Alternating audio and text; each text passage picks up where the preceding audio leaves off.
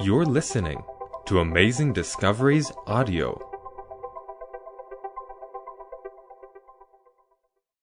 This is How to Think About Science in the Age of Evolution, Episode 2, with Thomas Bentley. Welcome back to How to Think About Science in the Age of Evolution. My name is Thomas Bentley, and I hope that you enjoyed our last series as we looked at why it matters what you think about science in the age of evolution and the things you need to know. And now we're going to continue on in the 4 things that you need to know and the 1 thing you need to do. So let's go to our program right now. Okay, in this next one, we're going to look at the 3rd thing you need to know about science in the age of evolution. First, we know that science is not the truth. We know that science is like the circus, and the ringmaster in the circus, the one that controls the show, is this thing called the paradigm. The paradigm in current science is naturalistic philosophy when it comes to origins. But now we need to look at the number 3. The 3rd thing you need to know about science in the age of evolution is the fact that science is about power.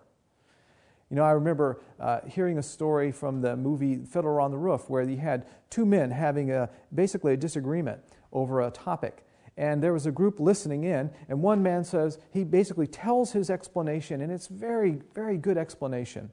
And one of the people listening goes, you're right.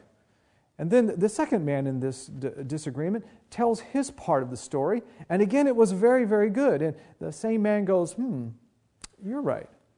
And then finally a third person watching the whole thing says, wait a minute, they can't both be right.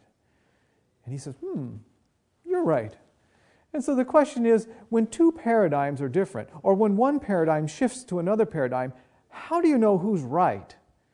Well, the answer to that is found in Dr. Kuhn's book, or The Structure of Scientific Revolutions, when he tells us this. The one that's right is when paradigms change, the one that's considered right is the one that gets power. Simple as that. The one that's considered right is the one that gets power. And here's how he talks about it. He says, scientific revolutions are like political revolutions that aim to change political institutions in ways that those institutions themselves prohibit. Their success, therefore, necessitates the partial relinquishment of one set of institutions in favor of another. And in other words, what he's saying is when paradigms change, when there's a decision going on between 2 paradigms that are at the same time being talked about in science, the one that's right, the change that happens is almost like a political revolution, like a government that goes from a democracy to communism. You can tell that when that happens, there'll be a tremendous amount of change that will take place. And this is what he talks about when he says paradigms change is about power, because it's like a revolution that happens. And I thought, in order to explain this to you so that you could actually experience it for yourself, I would like to share with you a modern example of a paradigm change that happened in science that's happening right now. And so while we watch this, I want to put this up here. I want to put a cautionary note in front of you, okay? It's a big caution sign because I don't want any frowny faces at me. I don't want anybody throwing anything out there because I want you to realize that I'm only showing you these things so that you can see how paradigms change and how the paradigm that gets power is the correct one. I'm not endorsing anything that I'm sharing with you right here, okay? So let's take a look. Are you ready? Here you go. Here's the paradigm. About 20 years ago in the science of climatology, there was a new paradigm that came on the scene. It was a paradigm that came directly out of the United Nations in something called the Intergovernmental Panel on Climate Change. And of course, it's become known as global warming. And here's how it works.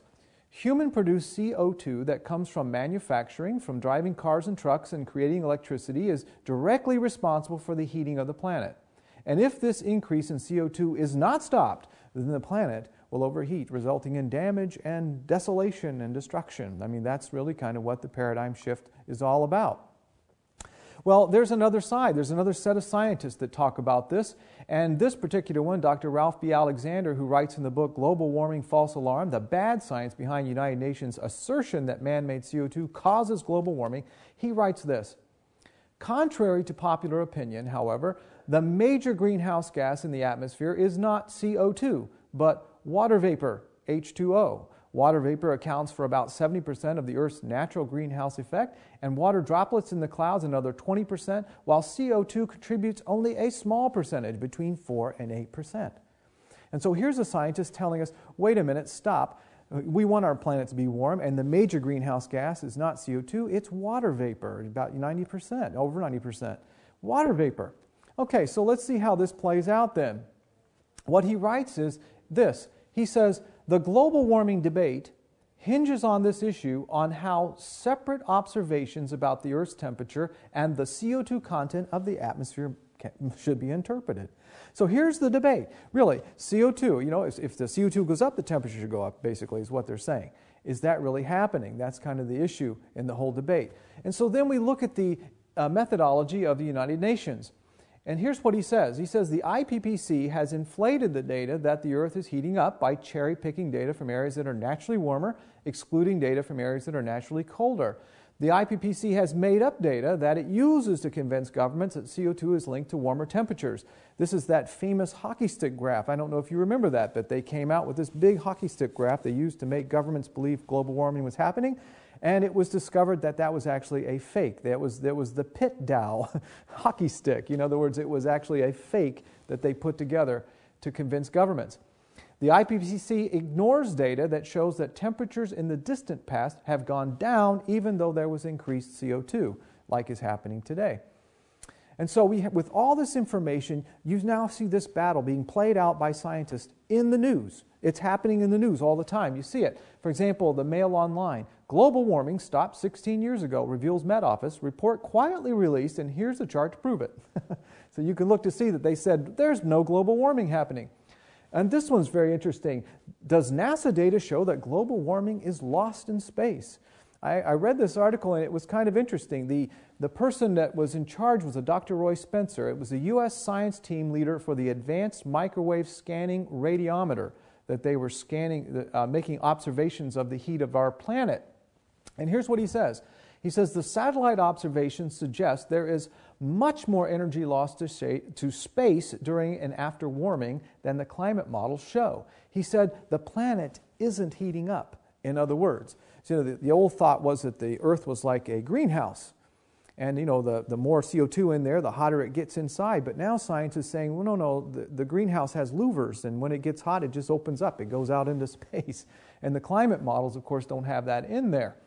And so we see more and more of these things all the time. World Atlas ice loss claim exaggerated. They exaggerate how much ice is lost in the Arctic. And in fact, there's more now than there was just previously. And of course, this one, the New Scientist, has global warming ground to a halt? or this one, 2008 was the year man-made global warming was disproved. And so you have all these things happening in science. As scientists are battling these things, global warming, reasons why it might not actually exist, coming out in the news. And finally this one, Obama orders the government to prepare for the impacts of global warming. Now let me ask you a question. The reason I showed this to you wasn't to convince you one way or the other. It was to show you how paradigms change in science. So let's take a look here. According to which one, to Dr. Kuhn now, and how science works, which one of these paradigms is correct? Which one is the right paradigm? Is it the scientists that have the old paradigm that CO2 is not the big player that they say it is? Or is it the United Nations and their assertion that we really need to change everything we do because man-made global warming? Well, which one's right? Well, you guessed it. If you've been reading the book, you know it's the one that's right is the one that has power. The one who has the number of scientists that believe in it in the universities, in the government, and in the policies that govern society. The one that is right is the one that has power. And it's always been that way when it comes to paradigms in science. And there's implications to that. Dr. Ralph B. Alexander writes this. He says, both groups defend their views vehemently, although the debate, if it can be called a debate, is mostly conducted out of public sight. In the silent world of internet blogs, the public visible picture is quite different. Almost exclusively, the mainstream media presents the alarmist viewpoint alone and do so as if man-made global warming were an established fact, a belief that no longer needs to be questioned or debated. This standpoint has even been adopted by many professional scientific societies. See, once the paradigm gets power, then everything changes. And things change to the people who disagree. Listen to Dr. Richard Linsden. He's a professor of atmospheric science at MIT. And this is from the book Global Warming, False Alarm. He says, but there is a more sinister side to this feeding frenzy. Scientists who dissent from the alarmism have seen their grant funds disappear, their work derided, themselves libeled as industry stooges, scientific hacks, or worse. Consequently, lies about climate change gain credence even when they fly in the face of the science that is supposedly at their basis. And so now people who are no longer agreeing to the popular paradigm are starting to be dismissed. But guess what? This is normal science. Dr. Kuhn writes, when in the development of a natural science, an individual or group first produces a synthesis able to attract most of the next generation's practitioners, the older school gradually disappears. It just is taken over by the revolution. And then he writes, in part their disappearance is caused by their members' conversion to the new paradigm, but there's always some men who cling to one another of the older views, and they are simply read out of the profession, which thereafter ignores their work. The new paradigm implies a new, more rigid definition of the field. Those unwilling or unable to accommodate their work must proceed in isolation. And this is what happens in science. And of course, the new normal then gets reflected in the textbooks that all our children get to hear. He writes, science students accept theories on the authority of teacher and text, not because of evidence. What alternatives have they, or what competence? The applications given in the text are not there as evidence, but because learning them is part of learning the paradigm at the base of current practice.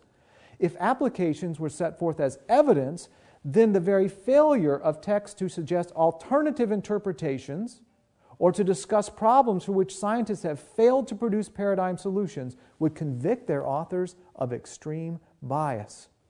And this is just how it works in science today. You have what you have in those textbooks because that is the popular paradigm, the one that has power. And that's how science works. So let's just summarize. Science is about power. Never underestimate the importance of paradigms in science. A paradigm change happens through a revolution. The winning paradigm is the one that gets power, and the paradigm that gets power is the one that rules in science. That's the one that's considered science. And let me just share with you, this is why atheists like Richard Dawkins can stand up there on the bully pulpit of science and claim that only evolution is true, because that's the paradigm that's popular in science. The one that has power is the one that determines what is considered scientific. Okay, let's move to the fourth thing you need to know in the age of evolution, and that is this. What was the paradigm that shifted as we moved into the age of evolution? What was the revolution that happened that brought us the age of evolution? In other words, in science. And here's what it is. Dr. Peter Godfrey Smith gives us the clue. In his book, Theory and Reality, Introduction to the Philosophy of Science, he says this: modern science is something that descends from specific people and places, and especially from a key collection of Europeans, including Copernicus, Kepler, Galileo, Descartes, Boyle, and Newton, all who lived in the 16th and 17th centuries. And what's interesting about all these people that spawned the modern science that we have today is that all of them were theists. The paradigm that we had, the old paradigm that brought us the age of modern science, was the paradigm of theism. Scientists believed that science was possible because what they were looking at and they were exploring was part of a design, and it wasn't a bunch of chaos. And so the founders of science were like modern theists. They believed that what they were doing was thinking God's thoughts after Him. They saw in the design that it was possible to do science because they could basically reverse engineer what they were seeing because they knew it was created by an intelligent mind. That was the old paradigm in science. The new paradigm in science was this. It was atheism. Through naturalistic philosophy now, there is no God because nothing exists but nature itself. Science is seen as a study of purposeless, random processes. Don't miss that. Science now goes from studying design and reverse engineering it to basically looking at design and saying it's an accident. So the purpose behind science in the age of evolution is to explain the apparent design through chaos, through accident, that it had to come about by some type of accident. This is essentially the paradigm that shifted. And the place where I would say probably sparked this shift, or maybe took what was happening in the philosophies of the world and really pushed them forward, was something that happened in France called the French Revolution. It was there in the French Revolution that the people who were in charge of that revolution, that won in the revolution, were atheists, and they de-Christianized the nation of France, and there they set up the worship of reason. And what I'm talking about by reason is I'm talking about human reason.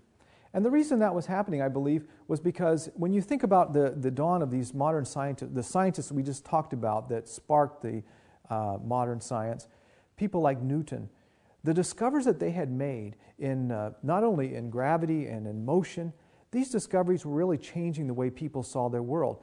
The scientists were able to apply these things to create progress, to help share things. And once you created progress, the pride in man began thinking that it's all my doing. Let me explain what I mean by that.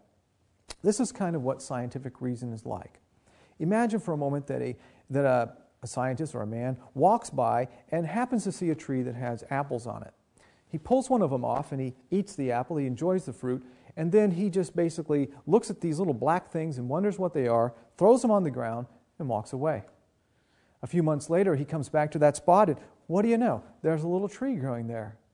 So he comes back about a year or two later, and sure enough, that tree's grown, and there's those little apples on them again, that fruit he enjoyed so much. So this time, he eats a little bit of it, and he tears it apart to get those little black things. He says, I wonder if that's what started it. So he goes and he does an experiment. He plants it in the ground, and he waits to see, and sure enough, a plant grows, and he waits long enough, and sure enough, the fruit's there. Suddenly, he's discovered something that has been in the creation, in nature. And he says, whoa, I can now use this to make progress. So he says, I'm not going to be subject to having to go find this fruit anywhere. I'm going to go plant it here. And he plants vineyards. And then he takes other varieties of seeds and he plants those. And now he has progress. He can control his world. And that's essentially what we're talking about here. But notice one thing, that when he does that, he stands there at the end and he beats his chest. And he says, I did this. My amazing mind did this. I discovered this. Not one time does he ever say, wow, I wonder who made this in the first place. And that's the essence of scientific reason. It's almost like a scientist going into the how-to book of nature and opening it up and looking at the how-to of how things were done, and then closing the book, going out and applying some of it, making progress, and then saying, I did this. I am the reason. My magnificent brain is the reason why I will be like the Most High. It's all me. And that's the essence of scientific reason.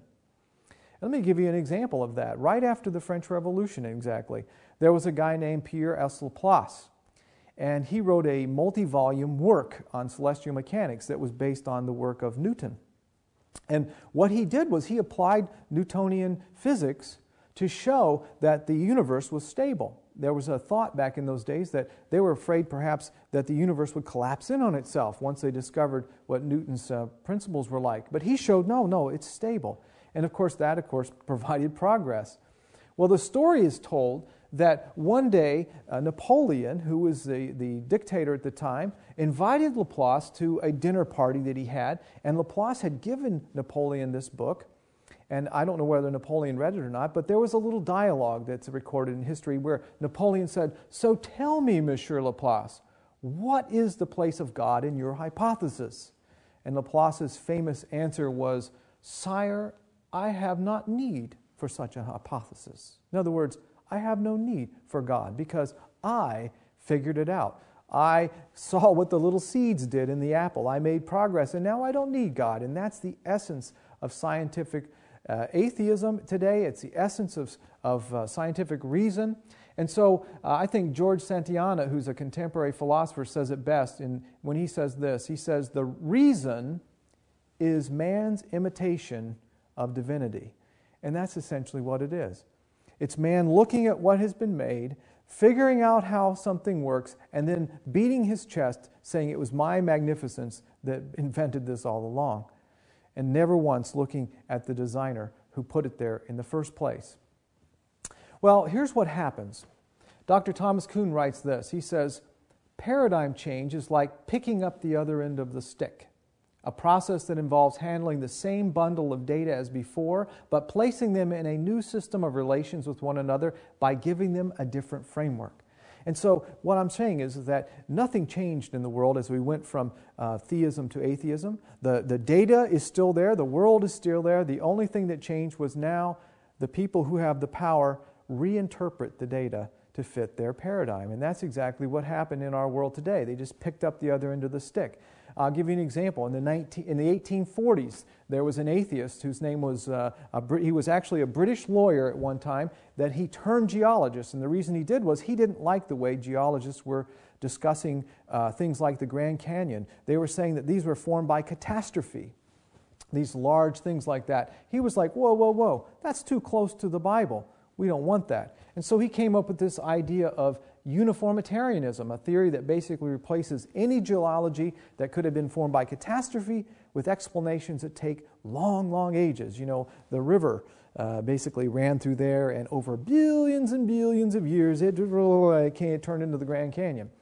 Of course, by the way, geologists today are going back to catastrophism. It's happening right now. But this is what I'm talking about. This was how you pick up the other stick, you reinterpret the data. And here's another example. You know, Charles Darwin's in the 1860s, all he basically did was reinterpret man's place on the earth by claiming that humans were simply evolved beasts and nothing more. That was just a materialistic explanation that goes with naturalistic philosophy or atheism. And so here's the deal.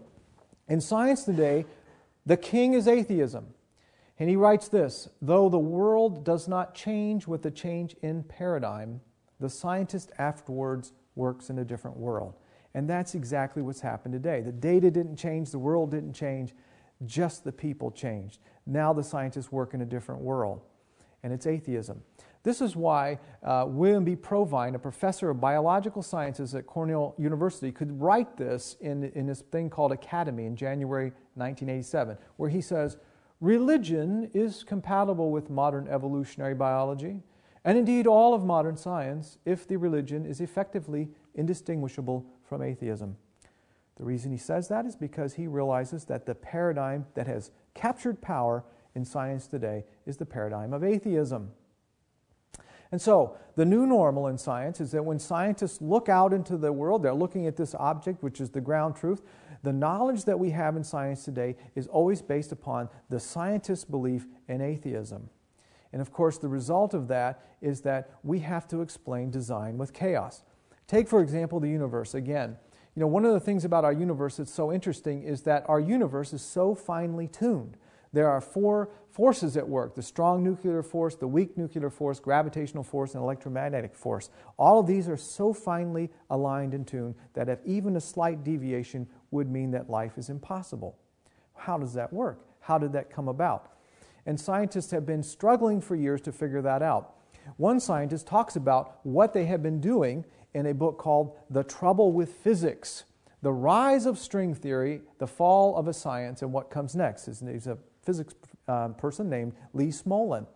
And basically what has happened was, in order to explain design with chaos, they came up with this theory called string theory, which is really kind of a strange theory. I don't know if they really understand it, but my understanding is that it is a make-believe mathematical model of multiverses, you know, multiple dimensions that have make-believe particles in them, and then almost like a slot machine, you just pull the handle of these multiverses and zzz, jing, there it is, there's our universe. Wham, bam, there it is. You know, in other words, how do you explain this? By chaos, and that's the word string theory.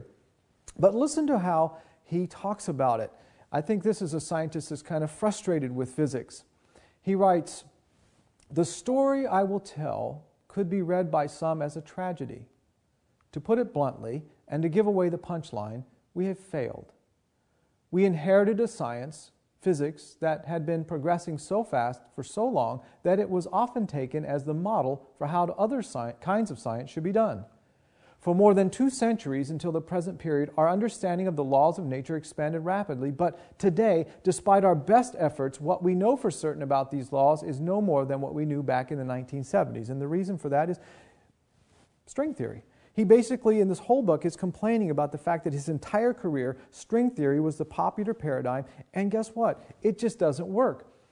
He writes in his book, he says, Dr. Daniel Frieden of the University of Chicago, Enrique Fermi Institute, talking about string theory, he says, string theory cannot give any definite explanations of existing knowledge of the real world and cannot make any definite predictions.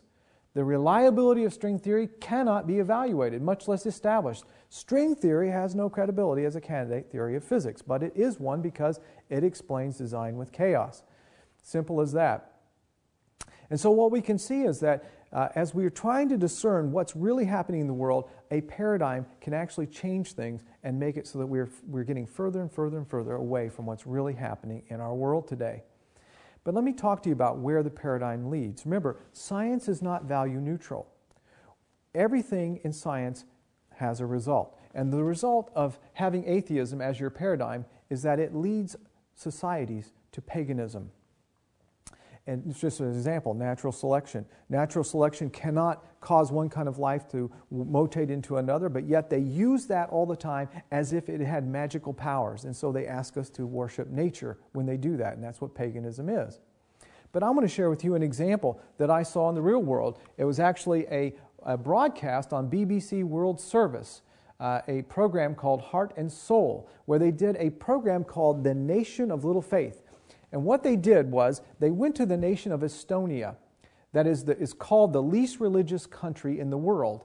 He says it's official. 1 in 5 in this Baltic country say that religion is important to their lives. In other words, it's the least religious country in the world. And so they're doing this story to find out why. And here's what they find out. They interview a girl who was still a Christian and was still going to church, and she says this. She thinks that part of the reason why so few people her age are interested in Christianity is the legacy of state atheism.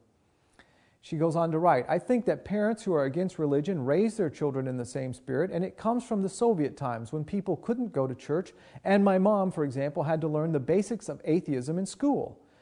It was so much against her own thoughts. I think parents who are against churches, their children grow up in the same spirit. And then he goes ahead and interviews in this program and talk about what's really going on in their world today.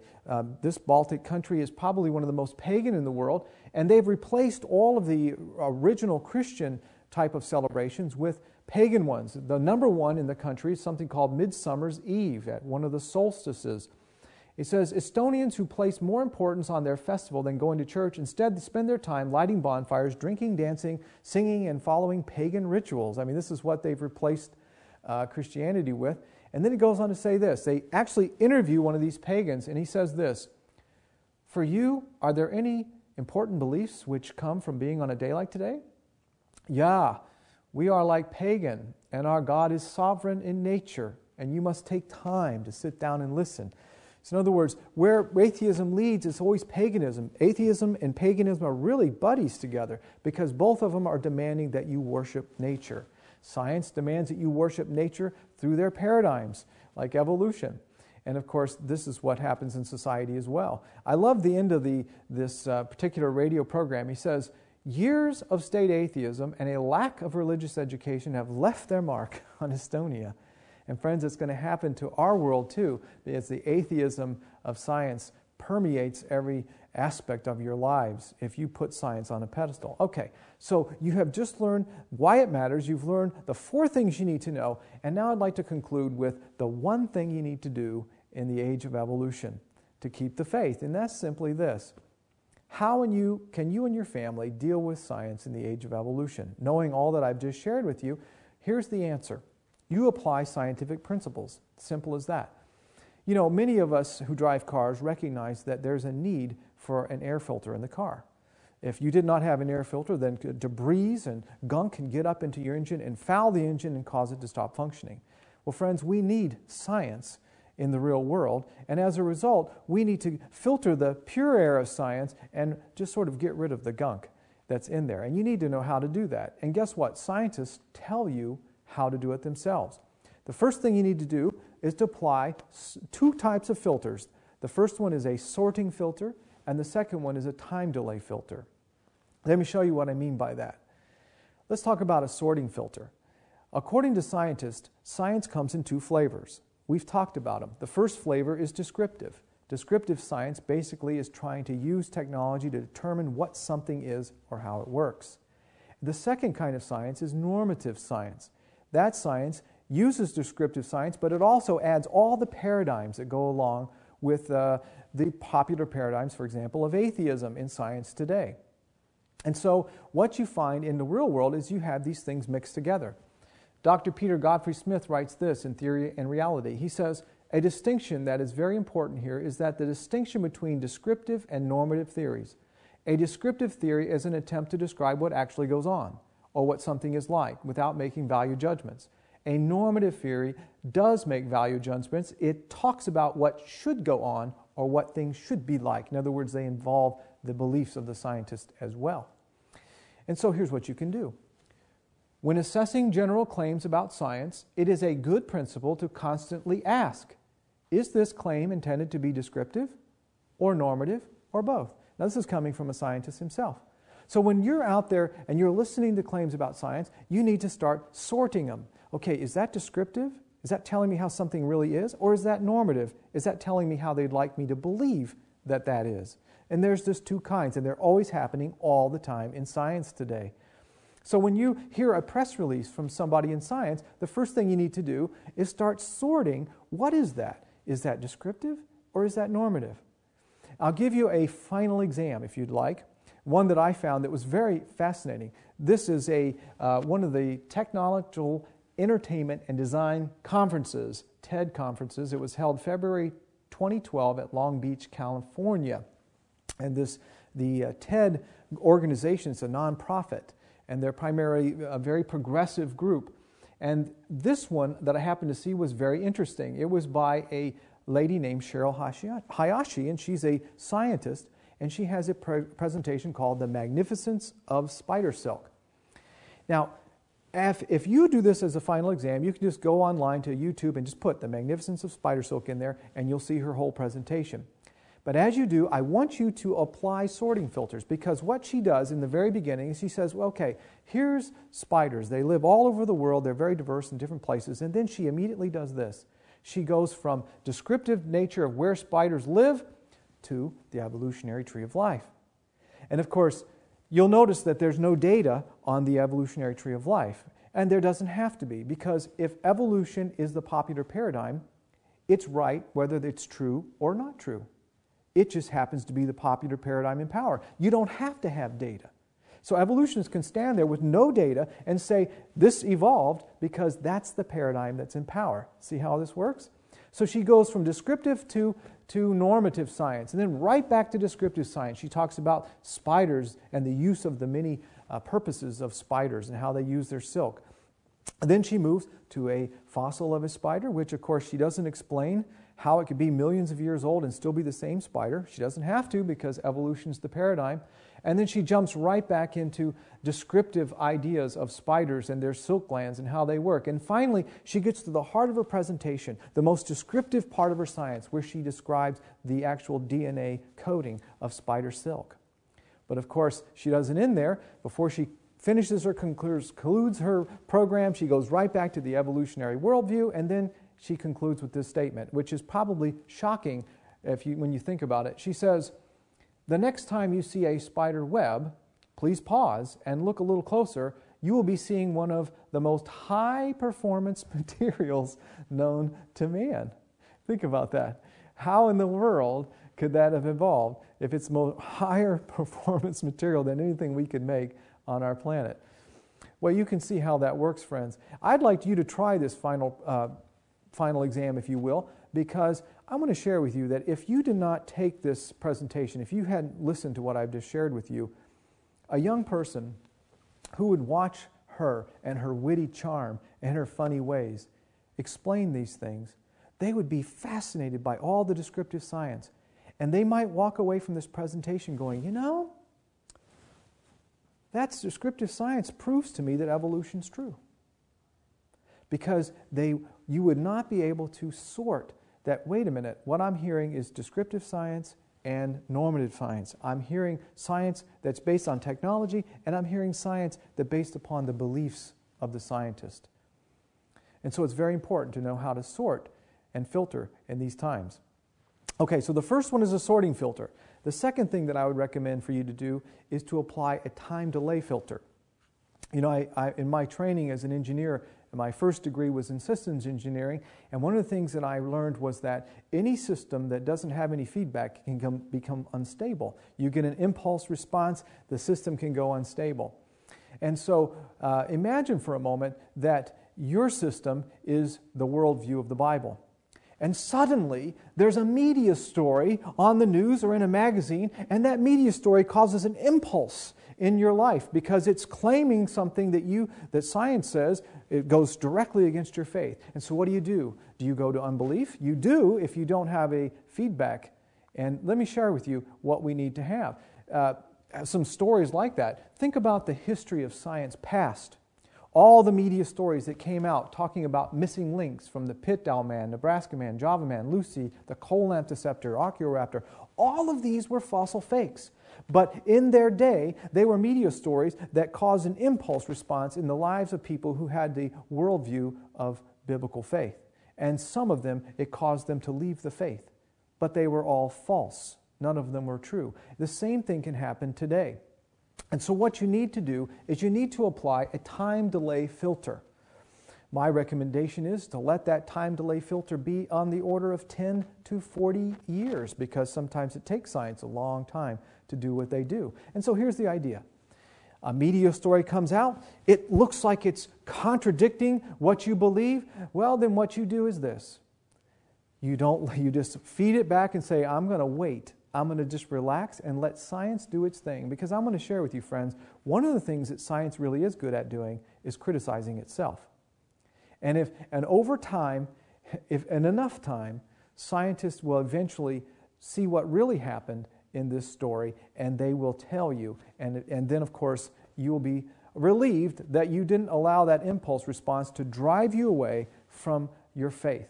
So this is the thing I want to share with you. Let me give you an homework assignment, or basically another final exam.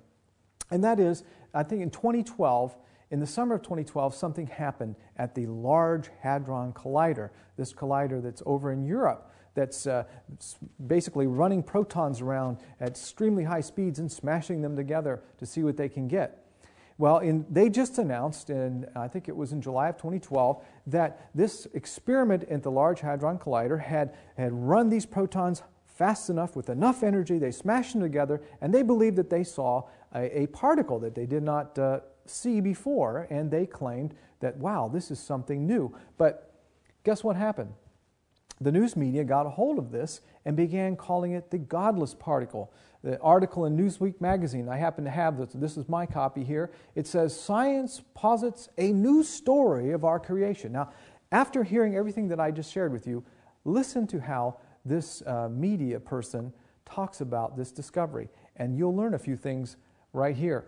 He goes, "If these bold, some would say arrogant notions derive support from the remarkable results of the Large Hadron Collider, they may reinforce two potentially uncomfortable possibilities. First, that many features of our universe, including our existence, may be accidental consequences of conditions associated with the universe's birth." Now, did you notice what he says? He wants to explain design with what? Chaos. That's right. This is the game. All right, let's go on.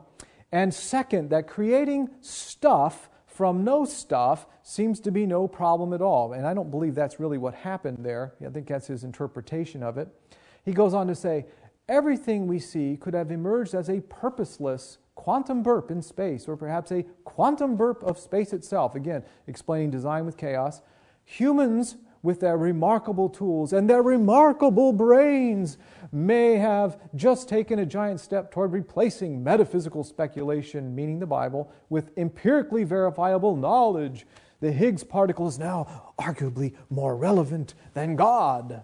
And you can see what this guy's doing here. He's doing two things that it comes from this idea of the worship of reason. Number one, he's trying to explain everything with chaos. That's basically the paradigm of atheism in science. The second thing is he's claiming that just because we discovered something, now we have seen what the little seed does, we are now God ourselves. We have now taken on divinity ourselves.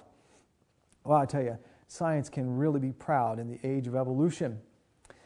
But I want to share with that particular person that wrote that article that Hebrews chapter 11 verse 3 says this, by faith we understand that the worlds were prepared by the word of God, so that what is seen was not made out of things which are visible. I guess we kind of agree on that. Anyway, friends, the purpose behind sharing all this with you is this one thing. I personally believe, having worked in science, that science is an exciting field. And I believe that Christians should have a part in science and should be a part of this exciting field. And I know from experience that the way that that can happen for you is if you learn more about science and not less. I hope that this presentation helped you understand science in the age of evolution. And may God bless you. Let me have a prayer for you as we close.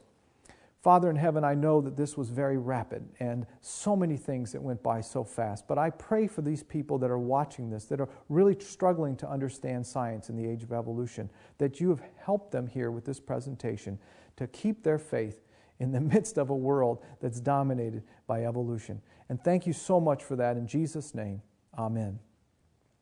Well, God bless you as you go forward, and may you go into the fields of science and have faith.